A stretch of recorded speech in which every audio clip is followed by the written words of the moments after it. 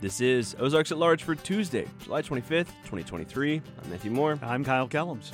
Today, the challenge of finding landlords with Section 8 housing. But still, one of the problems is in this area, as everyone knows, there's not enough housing to start with. And we do have people on the street with vouchers, looking for a place to live, and it's hard to find one. Plus, reasons the region needs more affordable housing. We need those people that serve our community to be in our community, and so that is what we have to, I think, strive for.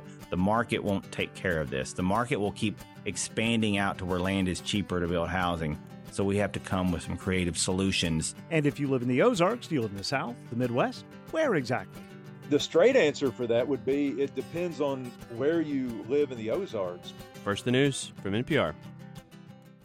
Best Friends Animal Society is working with members of our community to save the lives of homeless pets in shelters across Arkansas and the nation. The Resource Center in Bentonville offers adoptable pets, volunteer opportunities, or sign up to provide a foster home to an animal in need. Plus food pantry, dog wash, and a weekly vaccine and microchip clinic. More at bestfriends.org/NWA. It is Tuesday, July 25th, 2023, and this is Ozarks at Large on your public radio station, KUAF. I'm Kyle Kellums. I'm Matthew Moore. KUAF is a listener-supported service of the School of Journalism and Strategic Media at the University of Arkansas. Later today on our show, one more collection of common word usage mistakes. Our militant grammarian, Catherine Schultz, is back to quiz Kyle about confusing words and difficult spellings. First, a few local housing authorities have noticed the demand for landlords accepting housing assistant vouchers. The region's higher housing costs remain higher, and demand for rental housing plays a part. Ozarks at Large's Anna Pope reports. Fayetteville City Council passed a voluntary ordinance to include a registry of landlords accepting Section 8 housing assistance. This action was taken in part because some landlords are not renewing their contracts in Section 8 Housing Choice voucher programs. This has made it more difficult for some tenants with vouchers to find housing. Mitch Minnick, the executive director of Fort Smith's Housing Authority, says there are a little over 1,500 vouchers under contract through the authority. He says typically there is an ebb and flow on the landlord list because it's voluntary, and situations change for property owners. As far as landlords, deciding not to accept Section 8 vouchers, that's something that we have seen here in Sebastian County as well. Overall, there is still a shortage of about 54,000 affordable rental units in Arkansas, according to the National Low Income Housing Coalition. And a study from Rent.com found the state's residential rent jumped almost 17% in 2022. He says the demand for rental units can be a deciding factor for landlords not accepting vouchers. The things that we have seen in speaking with some of our landlords that have chosen to stop participating in the Housing Choice Voucher Program is that they have sufficient demand right now for their units that they don't need to participate in the program. Minnick says another thing landlords must consider is the layers to qualify for the Section 8 housing program. These include yearly unit inspections through a third party to make sure the property maintains a level of habitability. Minnick says although there were about 1,700 families on the authority's wait list with a wait time of about 22 months, that number is down from the pre-COVID-19 pandemic waiting list.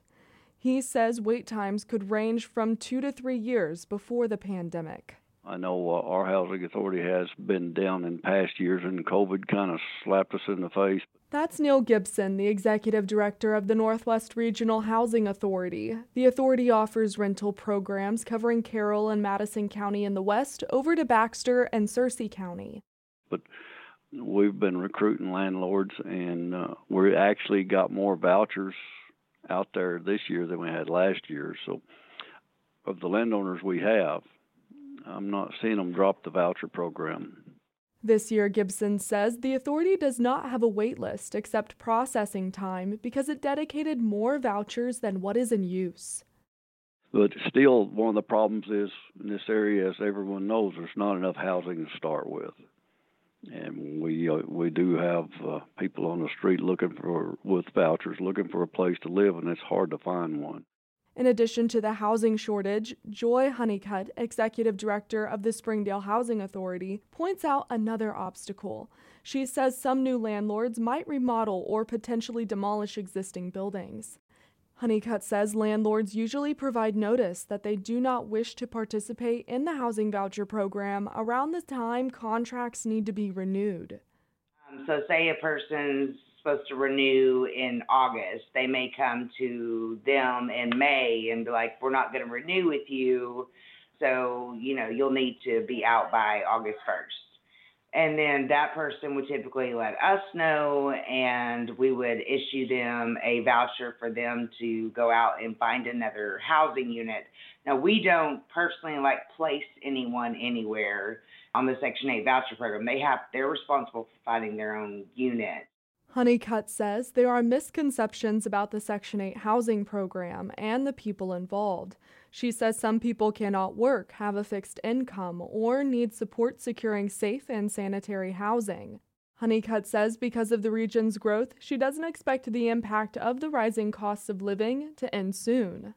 So what we're hoping to see is more affordable housing solutions come up with other, possibly partnering in the future, or, other people that are building tax credit units. I know there's several in the area that are coming up around. That's good to see. And for Minnick, he says there remains an interest from landlords to participate in the Section 8 housing program, but he has noticed a downward trend in the past couple of years. I would say for the last at least 2 years, it has been more heavily weighted towards landlords stopping their participation in the program. We do still have, new landlords that are coming on, but landlords leaving the program have outweighed that over the past 2 years. And to try and combat that, we have been looking at expanding the number of housing authority-owned properties that we have. For Ozarks at Large in the Bruce and Ann Applegate News Studio 1, I'm Anna Pope. We've been covering conversations about affordable housing in Northwest Arkansas and across the state for a while now. You can hear previous stories and interviews about the subject at ozarksatlarge.com. Our partners, the David and Barbara Pryor Center for Arkansas Oral and Visual History, are releasing their latest long-form interview with a prominent Arkansan. A two-part, nearly 4-hour interview with retired 4-star general and former NATO Supreme Allied Commander Wesley Clark can be viewed at the center's website. The interview covers Clark's time in Arkansas, he was born in Little Rock, as well as the entirety of his career. The website, pryorcenter.uark.edu. We have to continue to carve out a space for Blacks and African Americans to really feel fully invested in our community here in Northwest Arkansas. On the latest episode of The Beloved Community, a podcast with the Northwest Arkansas Martin Luther King Jr. Council and KUAF, hosts and council members Chris Seawood and Lindsay Leverett Higgins discuss the council's efforts to develop strategies aimed at improving Black life in Northwest Arkansas through a new electronic census project. What is it that we're missing in Northwest Arkansas that is a vast need, a desire for people in our community? There should be and hopefully will be just more targeted investment in infrastructure to help bring those cultural amenities. Listen to The Beloved Community for free at KUAF.com or anywhere you get your podcasts. Ahead this hour, Brooks Blevins studies the Ozarks. He's been doing so for most of his life and has written more than a dozen books about the region and the South. Now, he's collected essays he's written over the past few decades about everything from the most remote Ozark country stores to selling fireworks. My first and hopefully my last experience with extreme sleep deprivation. By July 4th that last year I was selling fireworks, I was hallucinating, and I'm pretty sure I wasn't on anything. I mean, I had just gone without sleep for so long. Brooks Blevins discusses his book, Up South in the Ozarks, Dispatches from the Margins. Next week, he'll read from the book and sign copies at the Fayetteville Public Library and the Shiloh Museum of Ozarks History in Springdale. And we'll talk with him in about 6 minutes. Morning Edition from NPR News doesn't just tell you what's happening across the country and around the world. We go there so you can listen to it for yourself, whether it's rafting surging rivers in California. Dig it in! Keep going!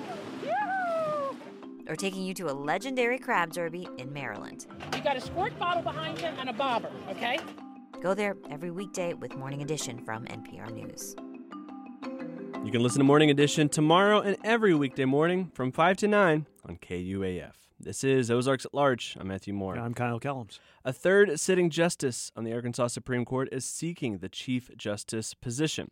Justice Barbara Webb announced she's running, joining Justices Karen Baker and Rhonda Wood in the race. Current Chief Justice John Dan Kemp is not seeking another term. Updated flood maps for Washington County will become official early next year. FEMA has finalized the maps, and during the next 6 months, a FEMA compliance specialist will work with communities to update each floodplain ordinance in a move to update those maps. FEMA is encouraging residents to examine the new maps to determine if they are in a low to moderate high-risk flood zone.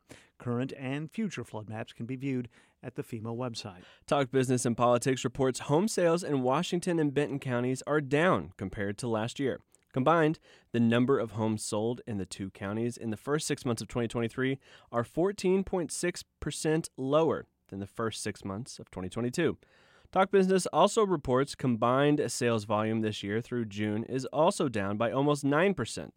The full report is available at talkbusiness.net. A Ukrainian scholar studying at the University of Arkansas this summer after her studies in Ukraine were interrupted by the Russian invasion will discuss her experiences tomorrow night. Anna Kovalchuk relocated to the U of A through a fellowship to raise awareness about the fragility and importance of democracy. Her talk, Global Series, The Universal Struggle for Freedom and Unity, Ukraine's Fight, is tomorrow evening at 5:30 in Gerhardt Hall on the U of A campus. A new University of Arkansas building still under construction is earning a pair of international honors. The Anthony Timberlands Center for Design and Materials Innovation won outright the World Architecture Festival 2023 award in the Building Technology category and is one of 9 projects shortlisted in the Future Projects Education category. Earlier this year, the structure was named the overall winner in the Architectural Review Future Projects Awards. The center, part of the Faye Jones School of Architecture and Design, is under construction in the university's Art and Design District on Martin Luther King Jr. Boulevard in South Fayetteville. The Northwest Arkansas Naturals can claim part of first place in the Texas League North Division with a win in North Little Rock tonight. The Nats enter the game tonight against the Travelers, just one game back of the first-place Travs in the season's second-half standings. Tonight's game, the first of 6 this week between the two clubs. Naturals' next game in Springdale, 1 week from tonight against Wichita. And it remains hot this week across the listening area. The National Weather Service projects high temperatures from the high 90s to 100 degrees for the region through at least next Monday.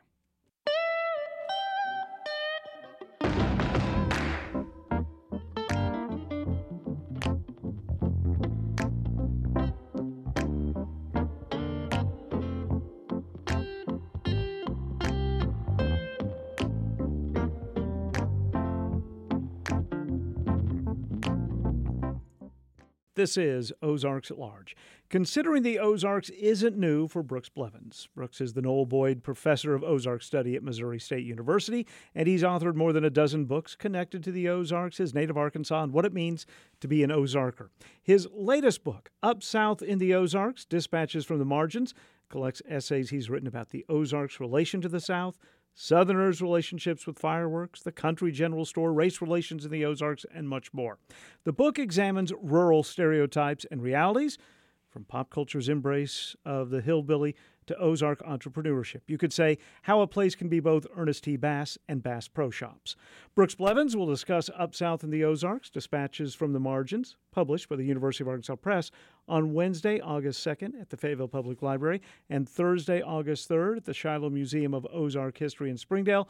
Brooks Blevins, welcome back to Ozarks at Large.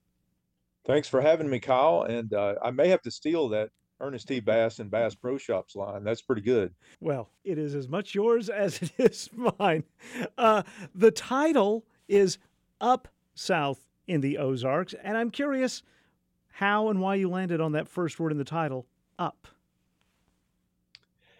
Well, I guess this goes back to my original idea for this collection. Was a sort of hybrid of Southern history and Ozarks history. I my training is in Southern history.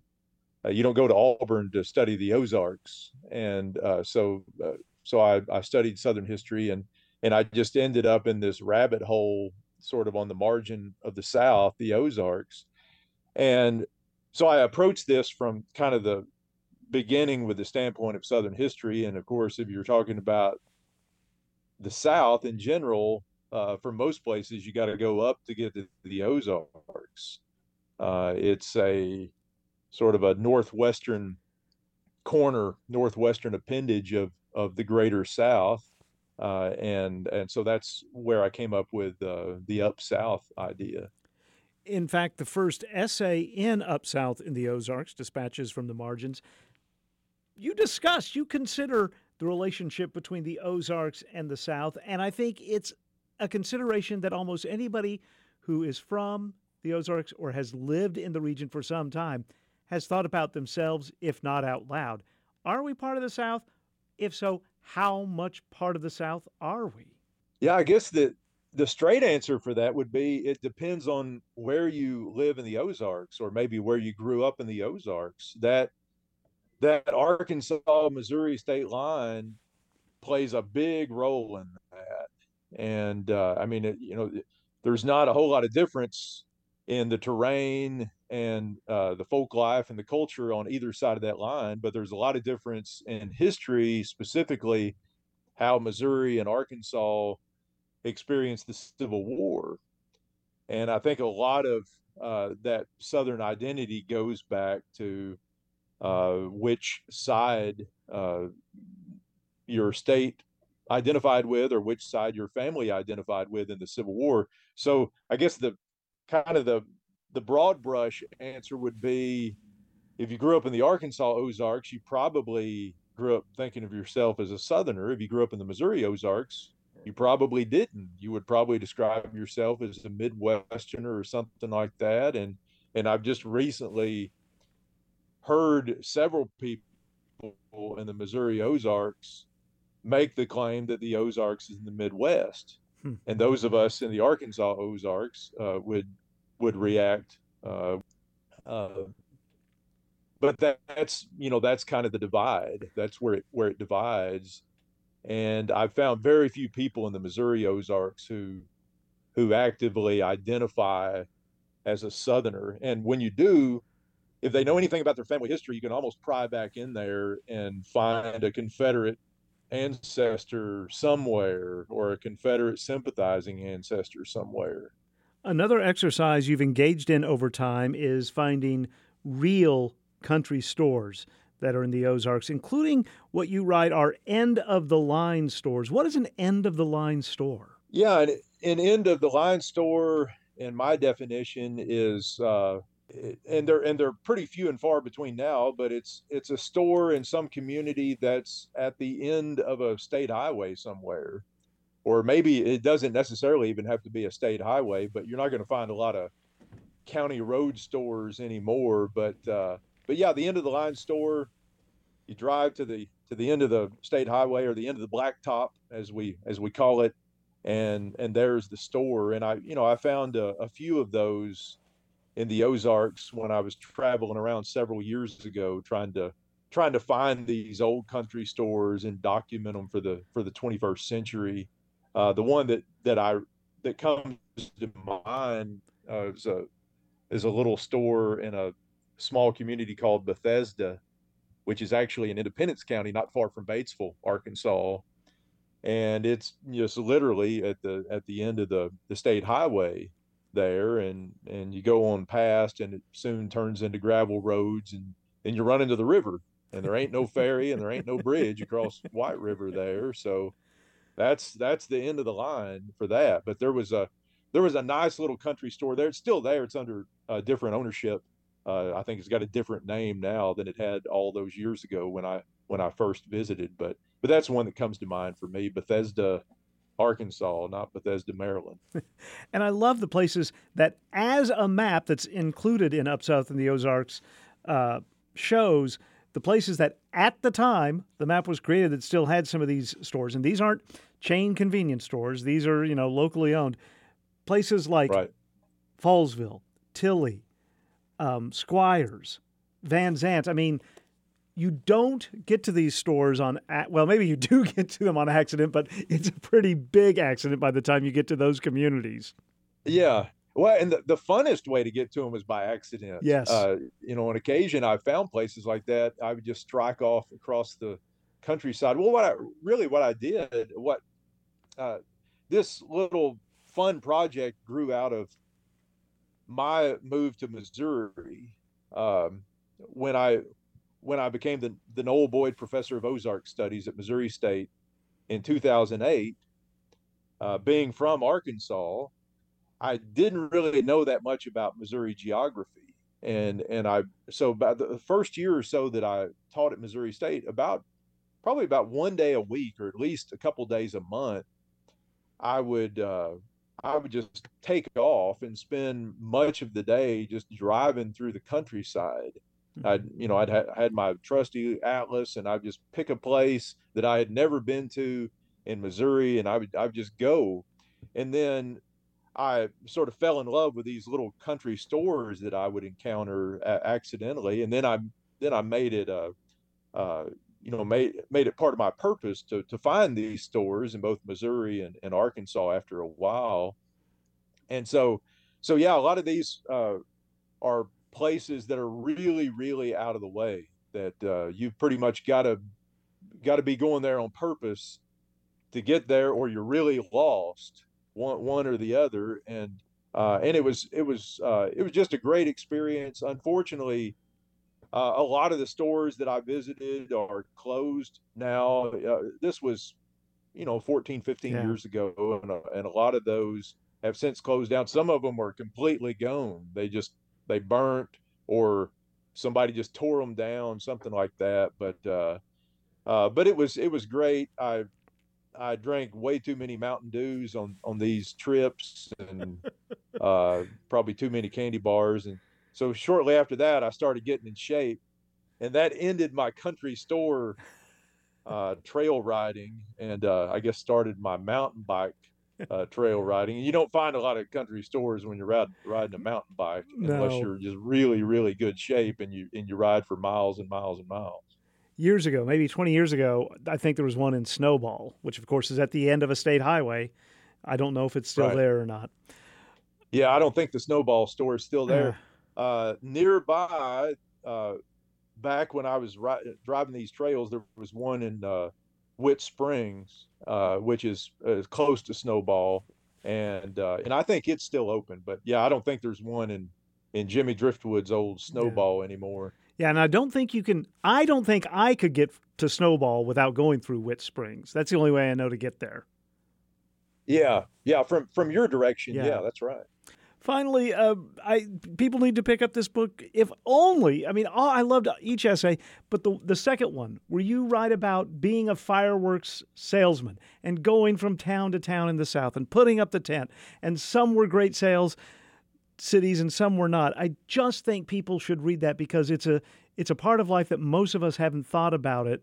I'm guessing you wouldn't trade those years now for anything, maybe even if they were frustrating at times. Oh, yeah, and you can bet they were frustrating at times. I almost had flashback. Just a week ago today, I got back from being in Washington, D.C. for 2 weeks for the Smithsonian Folklife Festival, which was focused on the Ozarks this summer. And at times there, we were outside all day. We were often under tents. It was, it's an outdoor festival on the mall there in DC, and I was sweating the whole time. It was hot and sticky, and a few times I thought, man, this is like I've been transported back in time. The only thing missing is a box of bottle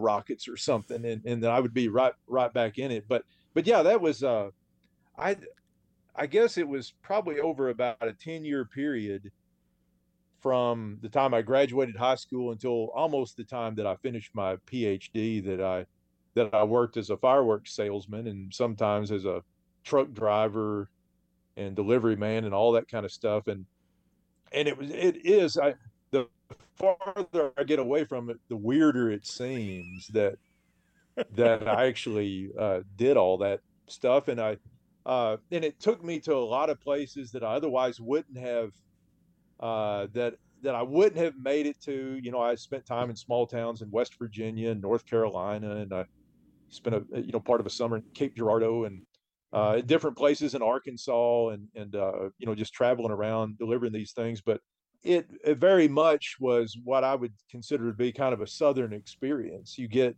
a good feel for how the South changes as you grow. It's such a huge region. The South is the southern part of the United States is bigger than most nations in the world, and so you have these changes in what we call a Southern accent from place to place, and you have the changes in the kind of stores you see and the demographics and all that kind of stuff. So yeah, I wouldn't trade it for anything, but it was it could be maddening, and it gave me my first and hopefully my last experience with extreme sleep deprivation. By July 4th that last year I was selling fireworks, I was hallucinating, and I'm pretty sure I wasn't on anything. I mean, I had just gone without sleep for so long, sleeping in a fireworks tent or spending all night driving a U-Haul truck from one fireworks tent to another tent to deliver fireworks, that I was zoned out. And I don't even remember how I got back to Arkansas from North Carolina that summer. I don't even know how to explain it, but it was a crazy time. And that fireworks article I originally wrote close to 20 years ago when it was still pretty fresh on my mind. And I probably got more feedback about, that piece than anything else, just because it's fun and it's personal and it's irreverent, and it's just something that most people don't expect and don't know anything about, and they should be thankful that they don't know anything about that. It's a crazy business to be in. Yeah, it was crazy, and I hope people enjoy that essay. It was one of the first attempts I made years ago to step out of the traditional historian's role, the kind of third person, detached historian's viewpoint, and write something that combined actual scholarly history with a first person viewpoint, and incorporated humor and all that kind of stuff. And I love doing that because I don't just want to write for a handful of academics and other history professors who generally don't read everything anyway. You just read the introduction and mine what you're looking for, and then you go on. And I enjoy writing for people who just like to read stuff, just like to read something that's fun and informative, and hopefully that's what Up South in the Ozarks will prove to be for a lot of people, something that's both informative and fun at times. Brooks Blevins is the author of several books, including his most recent, published by the University of Arkansas Press, Up South in the Ozarks, Dispatches from the Margins. He's also the Noel Boyd Professor of Ozark Studies at Missouri State University. He'll be at the Fayetteville Public Library Wednesday, August 2nd at 6 p.m., and at the Shiloh Museum of Ozark History in Springdale Thursday, August 3rd, beginning at 2 that day. Brooks Blevins, as always, thank you for your time. Thanks, Kyle. I enjoyed it. The Lunch Hour Summer Concert Series, sponsored by McDonald's, kicks off July 28th in Tulsa, Oklahoma, with Steph Simon of Fire in Little Africa. This artist and his multimedia hip-hop project commemorate the 1921 massacre in Tulsa's Greenwood neighborhood, known as Black Wall Street. The concert takes place at the McDonald's location in the Greenwood district in Tulsa. For more, KUAF.com/summer concerts. This is Ozarks at Large. The Northwest Arkansas Metropolitan Statistical Area is well past 500,000 people now, but much of the infrastructure, roads, bridges, housing, healthcare, workforce, isn't keeping pace with the increasing population. On this week's episode of the podcast, I Am Northwest Arkansas, host Randy Wilburn explores that topic and collaborative efforts to address some of those challenges with Nelson Peacock, the CEO of the Northwest Arkansas Council. In this excerpt from the podcast, Peacock discusses a few of the partners the council is working with on major regional issues like increasing the workforce. And the idea is you can't just have a workforce program in Springdale or Fayetteville or Bentonville. The towns are too small. So how do we work to make sure they have regional impact with employers across the region? And so that's kind of how we divide up the work. Yeah. And, and I'm sure you can appreciate it, having lived in D.C. and also California, and you understand the concept of, hey, this is mine, go, I got mine, you go get yours. That sentiment doesn't exist here in Northwest Arkansas. I mean, and again, like I said, you've seen a lot in your travels and in your profession, but I have just seen this place, being Northwest Arkansas, to be an overly collaborative area where everybody's looking for ways to help each other out, even if they're competitors. That's right. I think that actually goes all the way back to the genesis of the council. There was an expectation from the leaders that we would find a way to work together. At the time, Fayetteville was giving something up to move the airport to where it is now. They had the Fayetteville airport. Rogers was pursuing, trying to expand their access to air travel. So they all gave something up to get something that's better for everyone. And that happens on a daily basis. And so, but I do think it's the expectations of the business community. It is the expectations that have built up over time that we're going to find a way to collaborate. And ultimately, I think everyone has seen success by doing it that way. Yeah. And that leads to more collaboration, more cooperation. If you're seen as not being collaborative, you'll pretty soon probably be excluded from the meetings where you want to be, right, where the solutions are trying to be figured out. So we're very fortunate.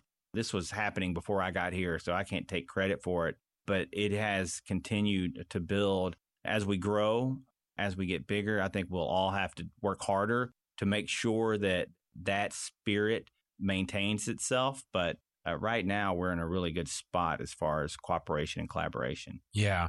So in that same vein, when you start to kind of talk about infrastructure development, how is the council playing a role in that? And what success have you found in the focus of infrastructure? And when I think of infrastructure, I think of obviously better roads, better buildings. It is placemaking at the highest level where you're able to come in and say, hey, this is what we need in this community. This is what we need in Springdale. This is what we need in Rogers. This is what we need in Johnson. This is what we need in Bentonville and Bella Vista and all these areas that make up Northwest Arkansas. Can you just speak to the importance of the infrastructure focus? Well, all the cities and the counties have great planners, and so they're putting together their plans. There's the Regional Planning Commission that we work closely with. And so what the council does is we try to overlay that and identify the most high priority projects to get everyone rallying around. The most recent example, or the example when I first got here where the council was intimately involved and part of the success was getting the Bella Vista bypass done. Right. That was languishing there for 2 decades, where Arkansas had the money at one point, Missouri didn't have the money, and vice versa. And so they never decided to make it meet in the middle. And so when I got here, I was asking about what's going on with that. We've got the fastest growing region in the country, and we don't even have an interstate connection. It ends 3 miles north of Walmart. How can that be? And we were able, because of we're not a government entity, so we were able to go to Missouri and find out what's going on and how could we get them to prioritize that. And ultimately, we were able to get everyone to agree, and our congressional delegation was helpful. We were able to get a build grant for $25 million. Yep. And we didn't need the money on the Arkansas side. We'd already set that aside because of the half-cent sales tax that we had passed for highways. We gave that money to Missouri. Yeah. To allow them, plus their own money that we convinced the governor to provide, to build their section to the state line. And so a lot of people thought that was crazy, that we would take our money and give it away. But to us, it was federal money. Yep. And it was, you can't build the road to nowhere. We had to make a connection. And so ultimately that is the role that the council played that no other group could have done or would have had the resources, to go do it. And so that was one of the main areas where we focused. Now we worked really hard to get the half-cent sales tax extension, and we're working really collaboratively with the Arkansas Highway Department to get 112 built, which is part of the plan. Sure. All the way from Fayetteville to Bentonville. That plan is out there, and construction should start relatively soon. Highway, getting the highway to the airport is key. That project is almost planned and ready to go. Yep. And then finally, we really need to get the 412 bypass built. We've been talking about that for 20 years. One of the council staffers, Rob Smith, used to be a journalist. Yes. And he pulled an article from 2002. Yeah. Talking about that bypass and people saying, oh, we'll get it done in the next 5 years. Right. So that was over 20 years ago. We've got to get that project done. The more we build around it, the harder it's going to be, the more expensive it's going to be. So we're hopeful that the highway department will work with us, with the business community, and really expedite that project. And so that is kind of how we work. We kind of take the biggest of priorities that are going to have regional impact, and then we work with all the regional planners. We're not planners. We don't build highways. What we try to do is align priorities, and then, if need be, help identify the funding to make it happen. Yeah. Well, and let's say that there's certainly plenty of work out there to be done. So, that's right. Yeah. And you guys are achieving it little by little. Yeah. The other area, I don't know if it's infrastructure or not, but the housing issues that we are facing. Yeah. This really came up quickly. Combined affordability and a great job has really been our special sauce out in the world. And that's starting to change. Now, we're still way lower than a lot of these big urban areas, but a good house is increasingly becoming unattainable. Yeah. And we've called this our inflection point for the region. Last year, we basically said, we have to keep growing. We have to continue to make these investments in our economy and our quality of life to continue to attract people. But if we don't get ahead or catch up to this housing issue and transit issues, infrastructure, we are going to be in a place 20 years down the line where this place looks a lot different than it does today.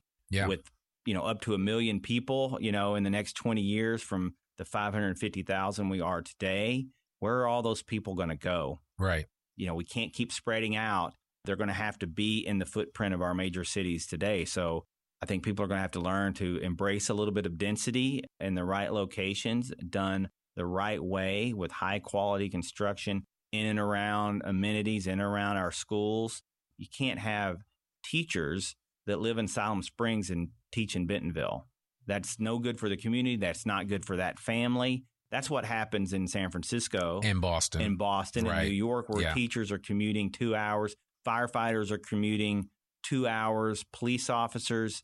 We need those people that serve our community to be in our community. And so that is what we have to, I think, strive for. The market won't take care of this. The market will keep expanding out to where land is cheaper to build housing. So we have to come with some creative solutions to build within the footprints of our existing cities to address this challenge. And it's actually one of the values of a number of the speaker series that you do, because you bring all of these different parties to the table to say, hey, we have to come up with a solution. We can't just sit by and let time happen and us not address this. And so even with the workforce housing and workforce development, specifically the workforce housing, that's something where I've talked to folks from ULI and other organizations that say, hey, we have the infill that we can do it properly, but it needs to be done now. That's right. And that's right. Fortunately, in this and like so many other things, there are cities that we can look to that have done things right. But let's be honest, most of them have done things wrong. Sure. And I think most of that, if you go ask those leaders, say in Austin or the Bay Area or Los Angeles, is they didn't take it as seriously as they should have. Right. Because it's hard. It's hard when there's a new project going up, you will see it. and every project that city councils vote on here now, there's someone that is upset about that new development. And so hopefully through the council's work and the Workforce Housing Center, we can create an environment where those decisions will be easier. And everyone has an understanding that we're going to get the community that we build. Right. So if we don't build it the right way, and if we continue to sprawl out into the countryside, then we will be a community of commutes and traffic. And, if you look out 20 years and you have a young child here today, that's not the community that you want them to be raised in. No. Or that's not a community.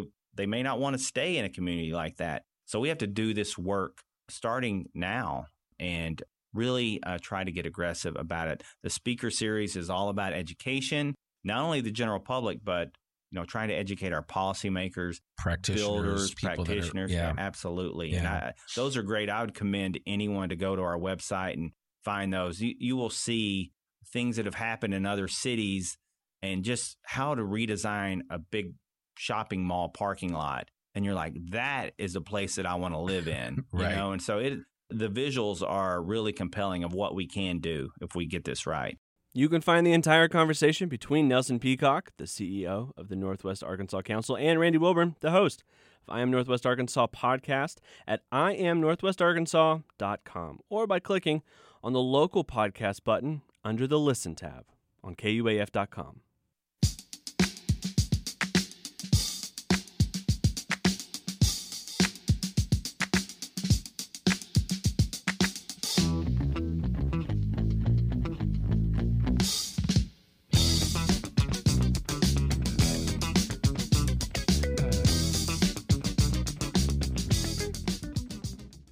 This is Ozarks at Large. Catherine Charles or Milton Grammarian is with us. We're going to do more words that I mess up. We're back for our last installment of some of the 38-word usage mistakes even smart people make. As we have proven. As compiled by Elvin Ward and on the website Mental Floss. We'll start with a triple banger. Okay. Kyle, how would you spell it if I said I would ensure that your wallet is returned? If you're going to make sure that my wallet is returned, if you're going to insure it, it's going to be ENSURE. Correct. What would INSURE?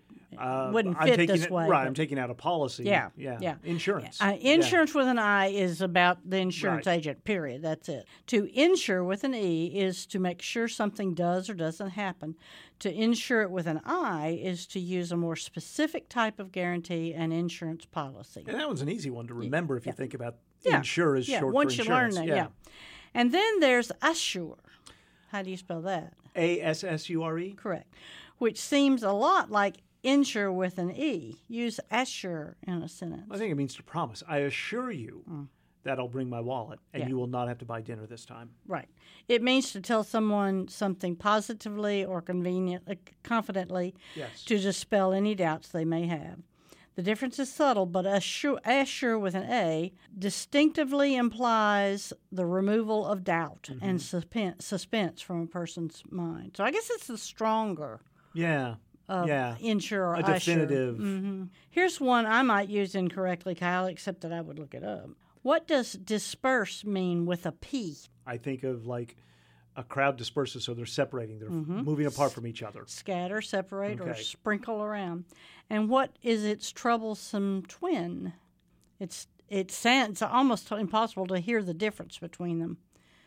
You replace the P with something. Disperse. Wait. It sounds like I'm saying the other one, doesn't it? What are you saying? I'm saying DISBURSE. Oh, disperse. Like to hand out a per diem? To give something out. It's only to give out money. Only money? Only money. So I can't disperse goodwill?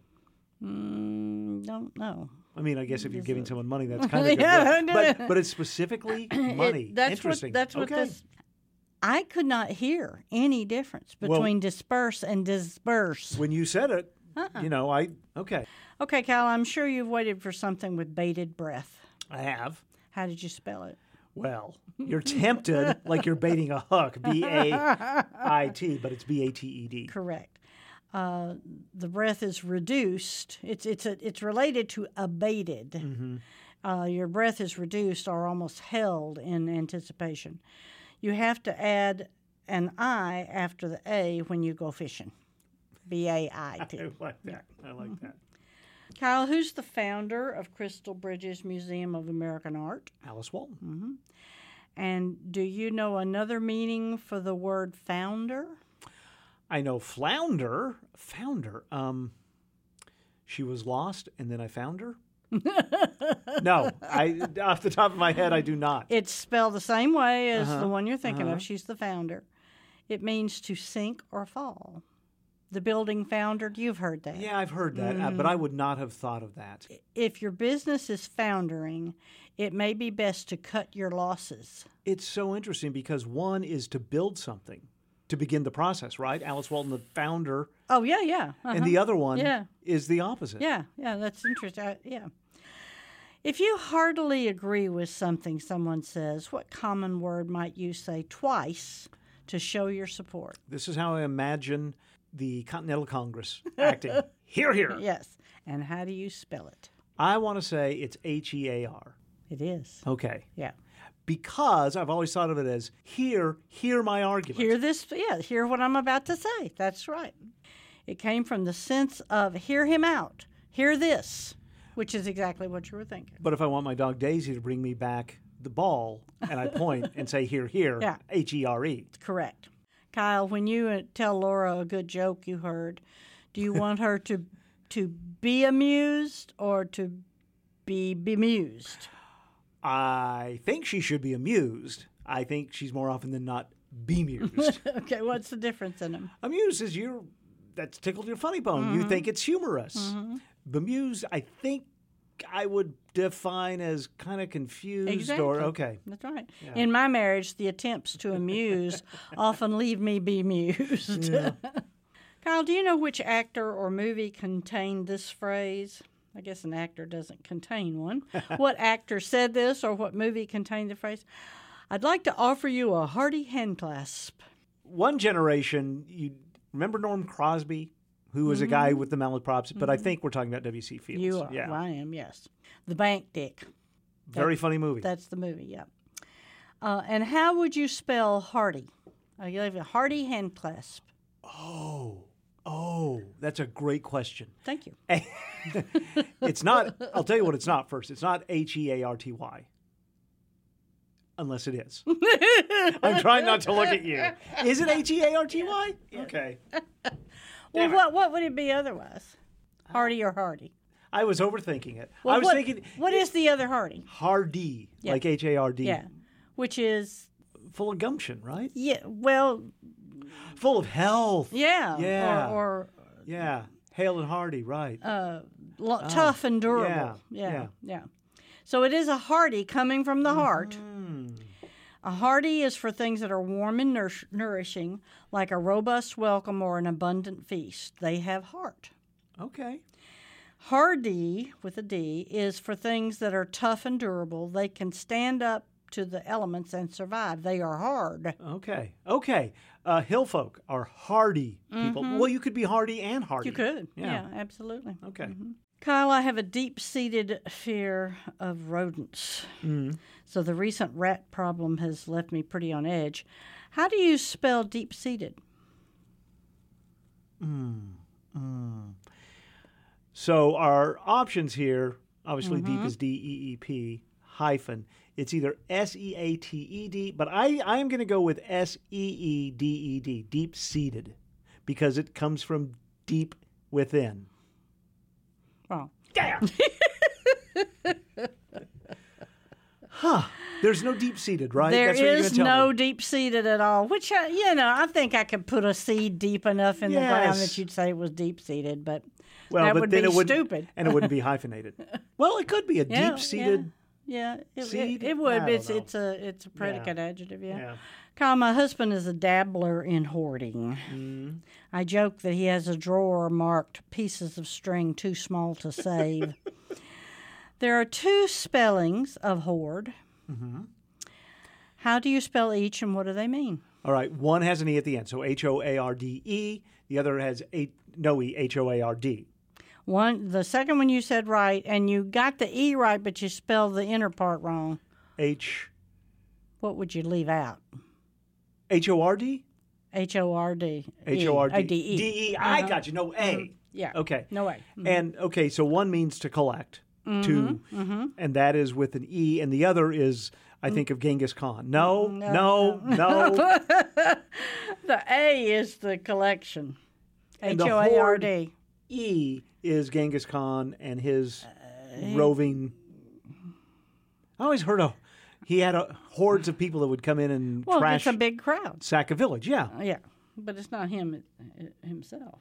No. Genghis Khan and his horde. Oh, gotcha. Yeah, yes. a big crowd. You got it. Okay. These next two words aren't actually homophones, not if you pronounce them correctly. Okay.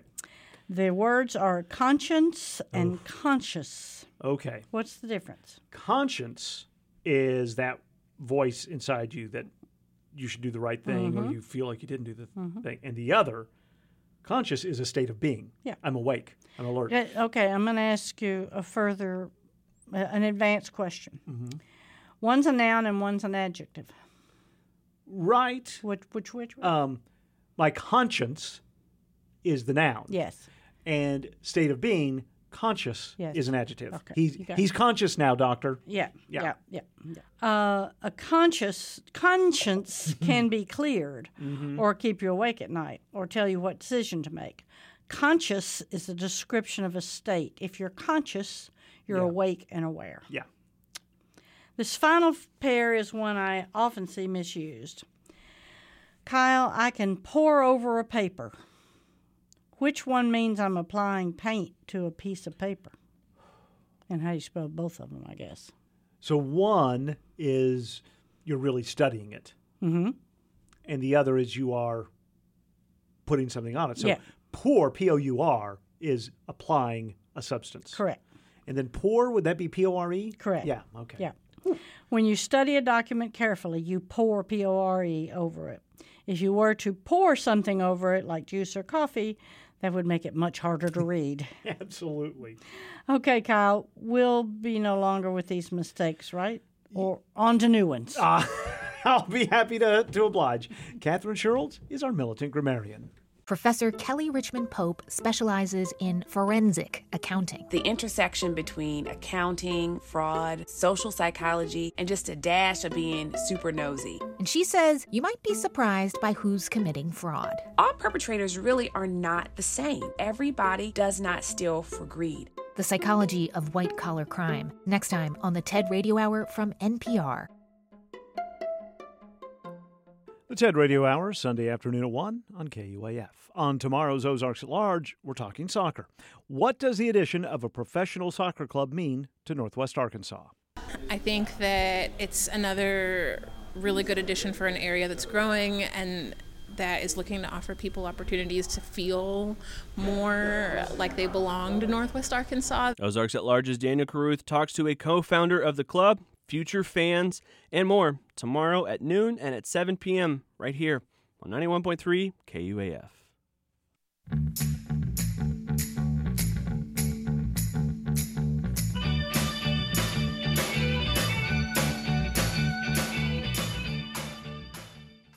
This is 91.3 KUAF, Fayetteville, Fort Smith, Bentonville, and West Point. Today's show was put together in the Bruce and Ann Applegate News Studio 2. Contributors today included Anna Pope, Randy Wilburn, and Catherine Sherrills. Our underwriting director at KUAF is Ryan Versey. You can listen to the podcast version of our show by downloading it from KUAF.com or by subscribing on your preferred podcast source. I'm Matthew Moore. I'm Kyle Kellums. Thank you so much for listening. Tomorrow on our show, we've already talked about Daniel Carruth's report about soccer. I just got off the phone with the curator at the Wingate Art Museum at Hendrix College in Conway. They have some new works there with definitive Northwest Arkansas connections. That conversation tomorrow as well. That's awesome. And if you ever want to hear any of our previous stories, you can head on over to our website, ozarksatlarge.com. Thank you so much for listening today. We'll be back with you tomorrow.